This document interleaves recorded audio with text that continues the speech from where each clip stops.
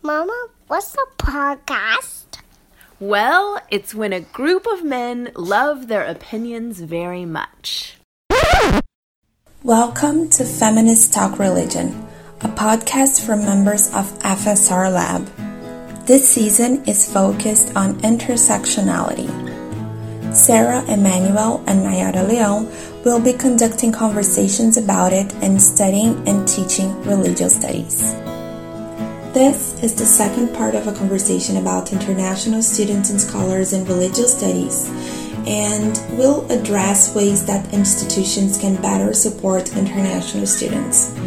Our guests will also offer some advice to new and incoming students based on their own experiences. I am Naiara Leão, one of your hosts for this season that is focused on intersectionality. I'm from Brazil, and I'm working towards a PhD degree at King's College London. I'm receiving Dr. Esther Parajuli and Reverend Dr. Seong Huyn Lee for this conversation. Shanti Esther Parajuli has a PhD in systematic theology from Union Theological Seminary in New York. She's from Nagaland, Nepal, a third-generation migrant, and calls New York City, Pokhara, and Nagaland a home, though she often sees herself as a nomadic subject. When this conversation was recorded, Esther was just finishing her dissertation that explores ways by which purity, defilement, and danger are embroidered in our understanding of sameness and difference, and the ways it further shapes our understanding of the self and of the other. Her commitment is to disrupt and subvert xenophobic and exclusionary culture informed by epiphatic theology, liberation theologies, and post-colonial theory. Reverend Dr. Seong Huyn Lee is a pastor in the Korean Methodist Church, and her research involves psychology, social ethics, and women's and gender studies, specifically on the moral values of communal empathy and other emotions. She recently defended her dissertation at Drew University in New Jersey and currently lives in New Mexico. She's a founder of Sojourner Coaching for international students in higher education settings in the United States. I hope you enjoy this important conversation, and if you feel it can be helpful to someone you know, please share it.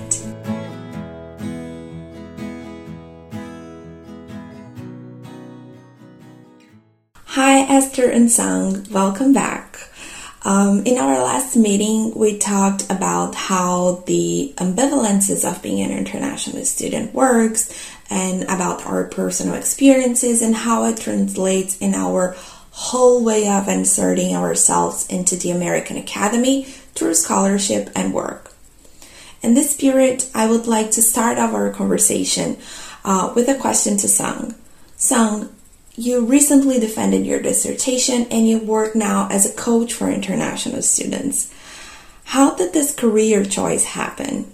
Thank you for asking that, because that's that's pretty funny that I am doing my coaching thing now.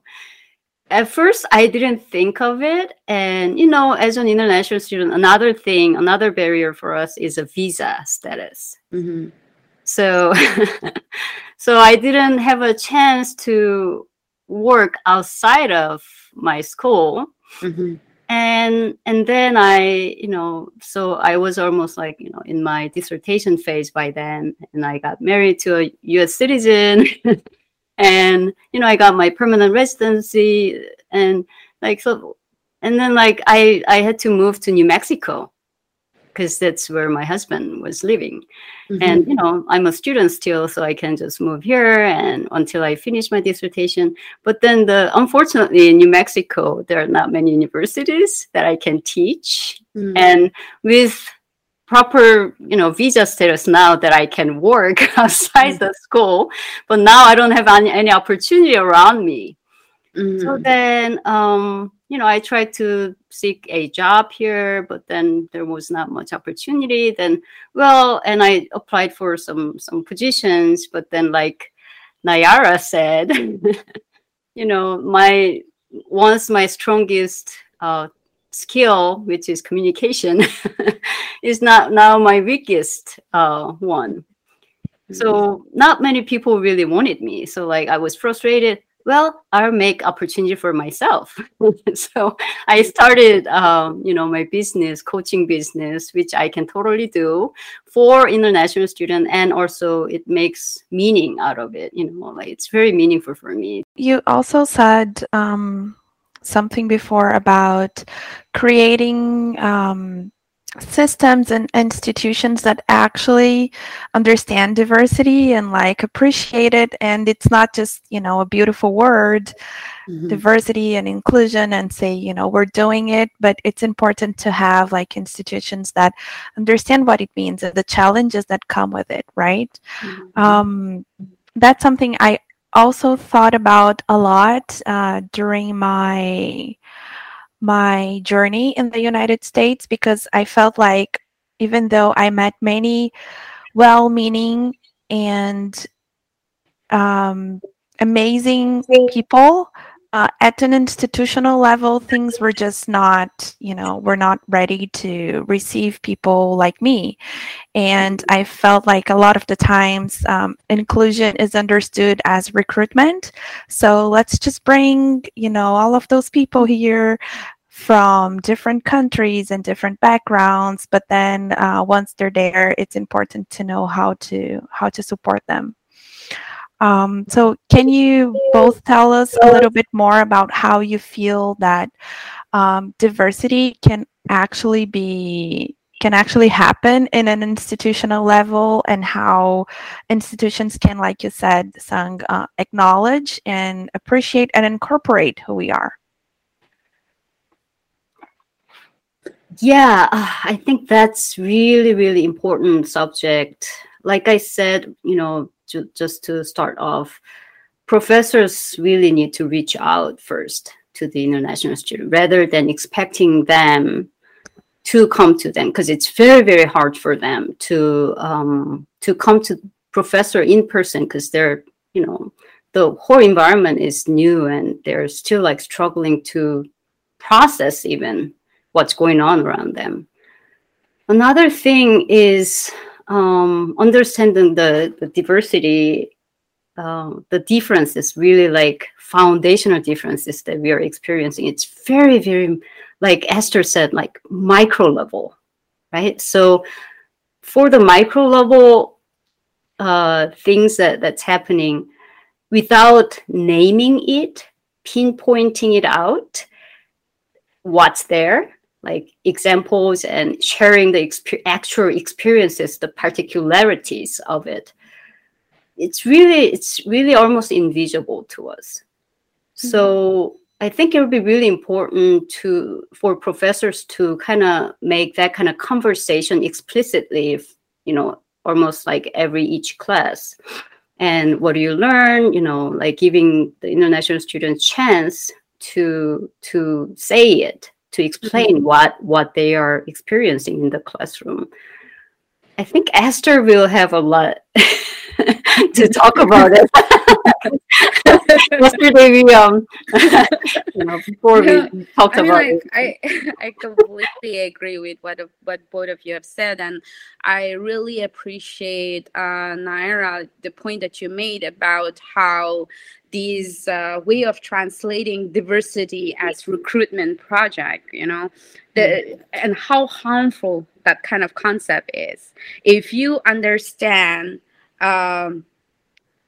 your commitment to multiplicity, your commitment to heterogeneous society, to affirming communities, people from different backgrounds as just a recruitment project, the harm that it will do to us, and we see that already, right? And that is one of the neoliberal pluralist approach to multiplicity, where it's just you bring this person from exotic place just to put a patch on you as another recruitment, another diversity, another color, or another shades and accent, and you use that as a posture child, for your institutions, or for your projects. And I think that is so harmful.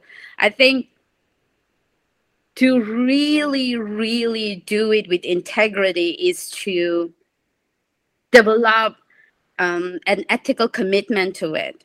The ethical commitment of also as an institution, as a institution in United States of America, to understand its own history of how different discourse of the academia has gone into the constructions of the category of difference itself, and how like learning from everyday mundaneness to the discourse, like how all these have translated into this understanding of difference as a site of separation, where if I'm different, then I am so separated from you. And if I'm different than you, then I am lesser, I'm inferior. And how that language of difference has a hierarchical translation. And to really do that work as an institution, as an individual in the academia, and at the same time to develop a capaciousness, an ethical capaciousness, to be generous to each other, so that we hold that difference with tenderness and gentleness. And the reason why I say this is like, I need so much gentleness from my fellow students and colleagues here in United Schools, so that I may ask questions and be vulnerable about my ignorance. I am ignorant. I do not know so many things here. So I want to ask you a question. And can I ask you that question?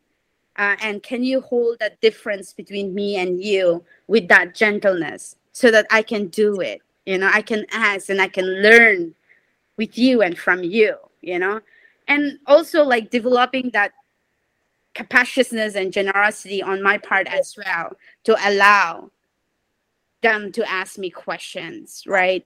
So I think this critical inquiry, a robust, uncompromising critical inquiry to understand difference, to deconstruct that, so that we come to a place, I think it is a ongoing process where we constantly try to process or deconstruct an understanding of difference, which is not imposed with hierarchy, which is not imposed with superior and inferiority, those kind of polarization, but right to be different in equality, right? And to come in that community of a reciprocal relationship.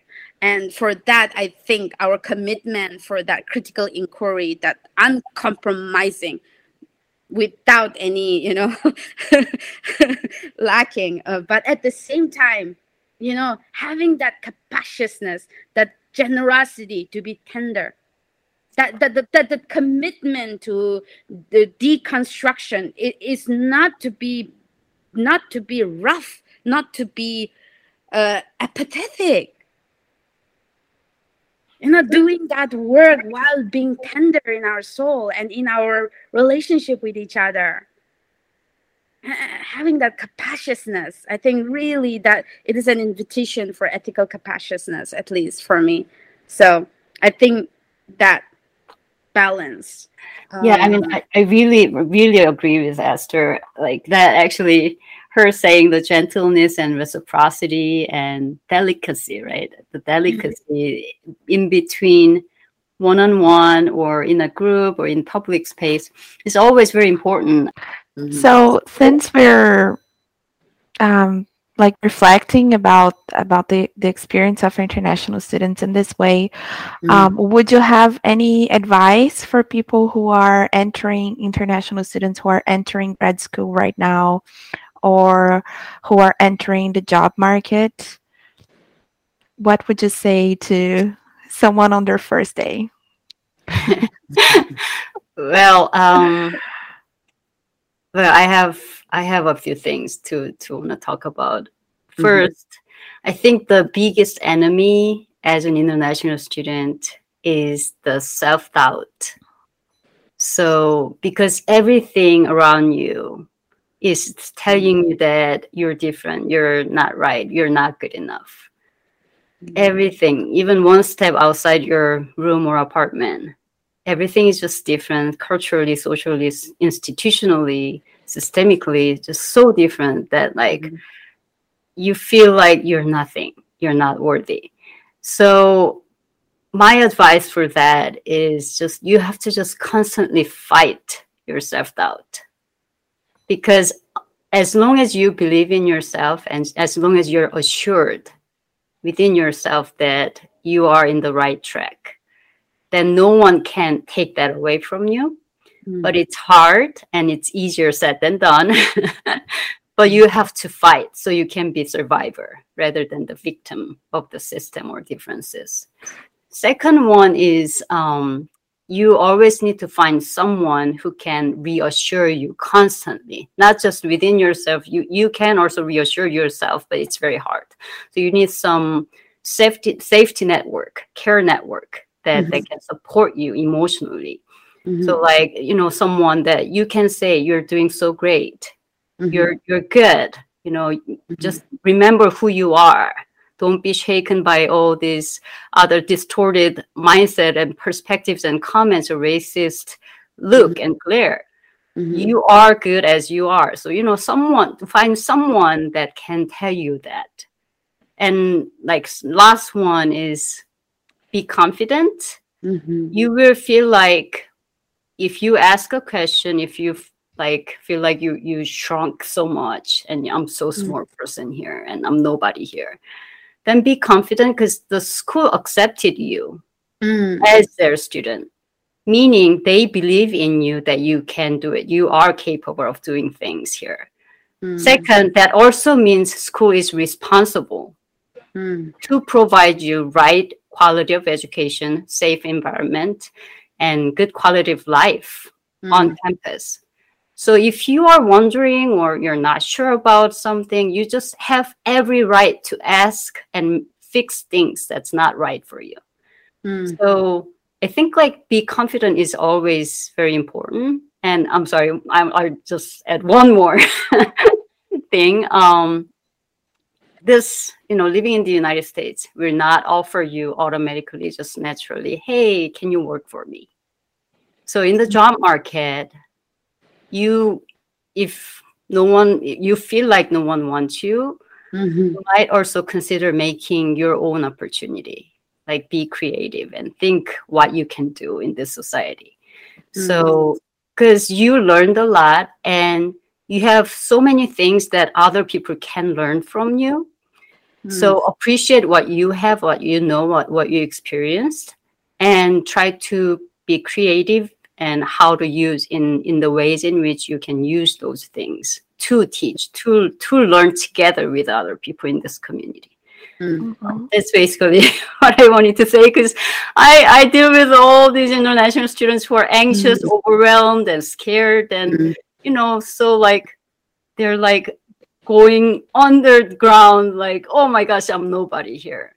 But that's not true. They are so precious. They're so worthy. And they have so many things that they can contribute to this society. So. Yeah, thank you. What do you think, Esther? Yeah, it's hard to follow Seong, you know. It is hard, yep.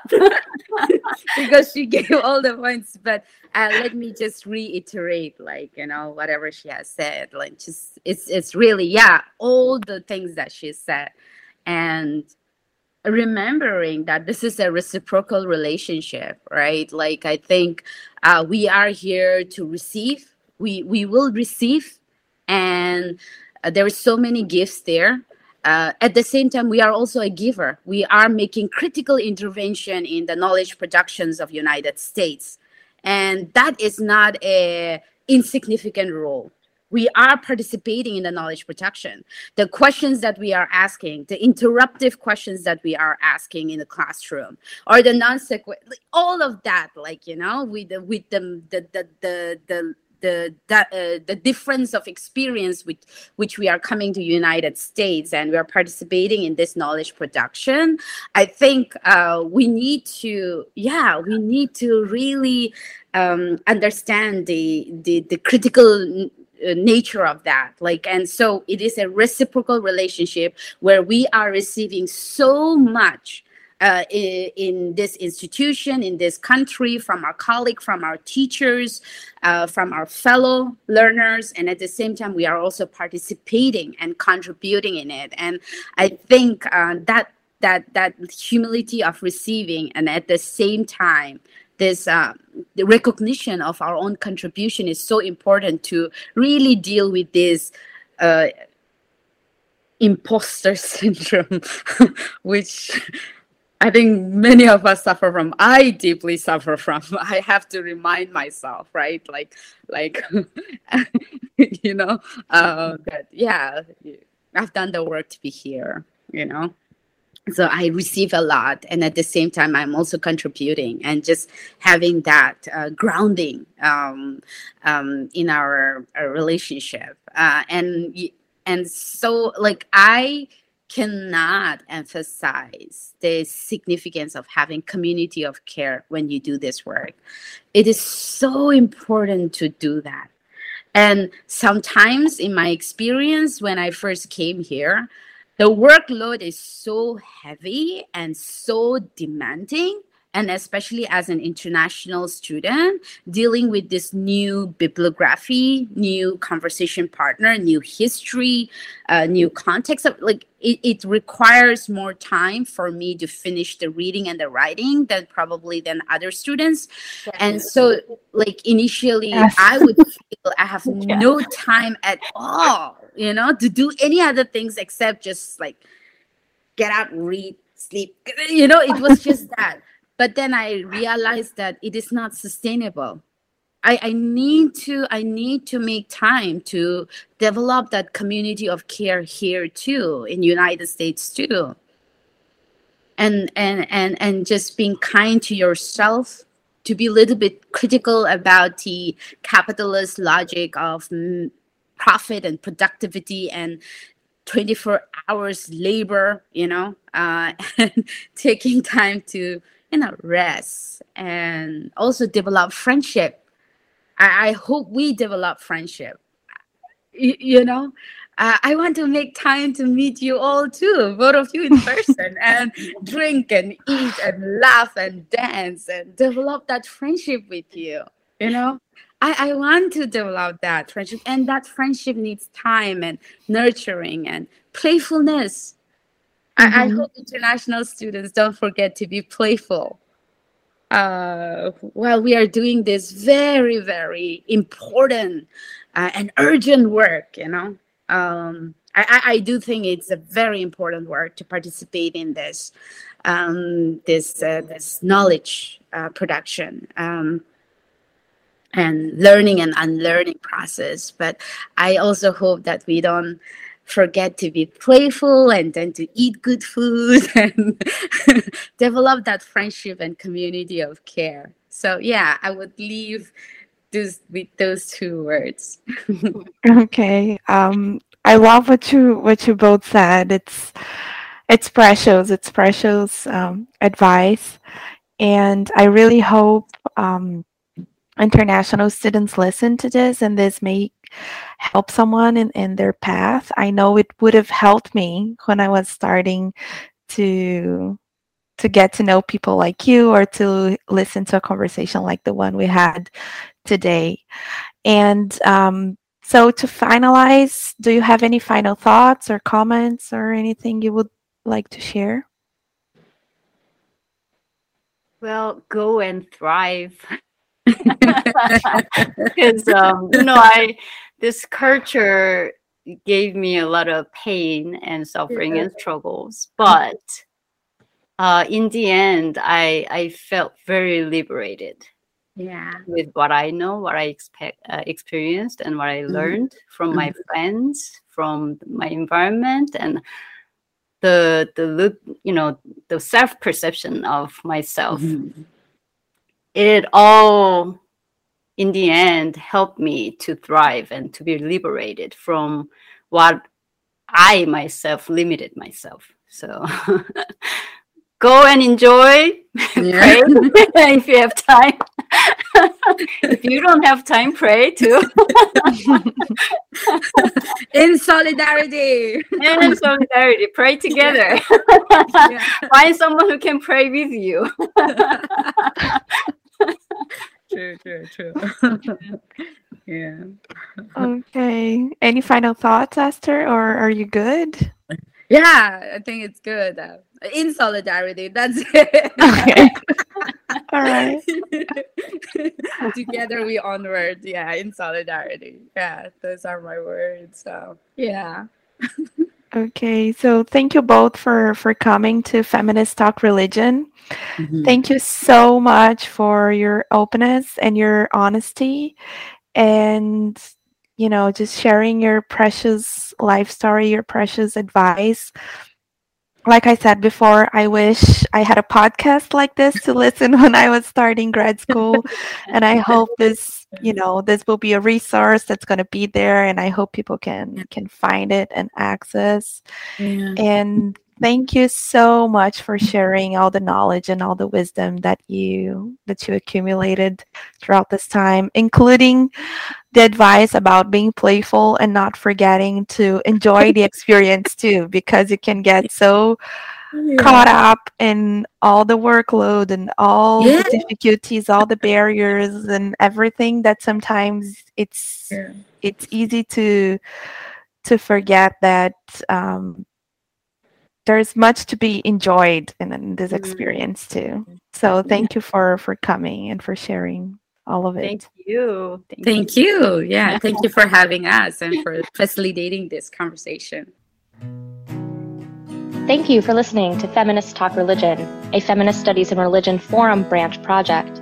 Feminist Studies in Religion works to center and connect feminists in religious studies through its various platforms, including a journal, books, blog, and forum. We appreciate your engagement with FSR's branches, especially with the forum's podcast, and would love your financial support. You can donate at www.fsrinc.org/donate. That's www.fsrinc.org/donate. We wish to express our thanks to all who have contributed to the Feminist Talk Religion podcast. Special appreciation goes to Oluwatomisin Oredane, Sarah Emanuel, Midori Hartman, and Susan Wooliver for their leadership and committee efforts. Thanks goes to Sydney Keplin for her editorial work, Thomas Lejoie and Scott Jackson for creating the music used for this podcast, and Kimmy Monty, Christy Cobb, and Owen Cobb for their creative work on the intro dialogue. Thanks also goes to the interns of Feminist Studies in Religion, Inc. for their work on promoting this project.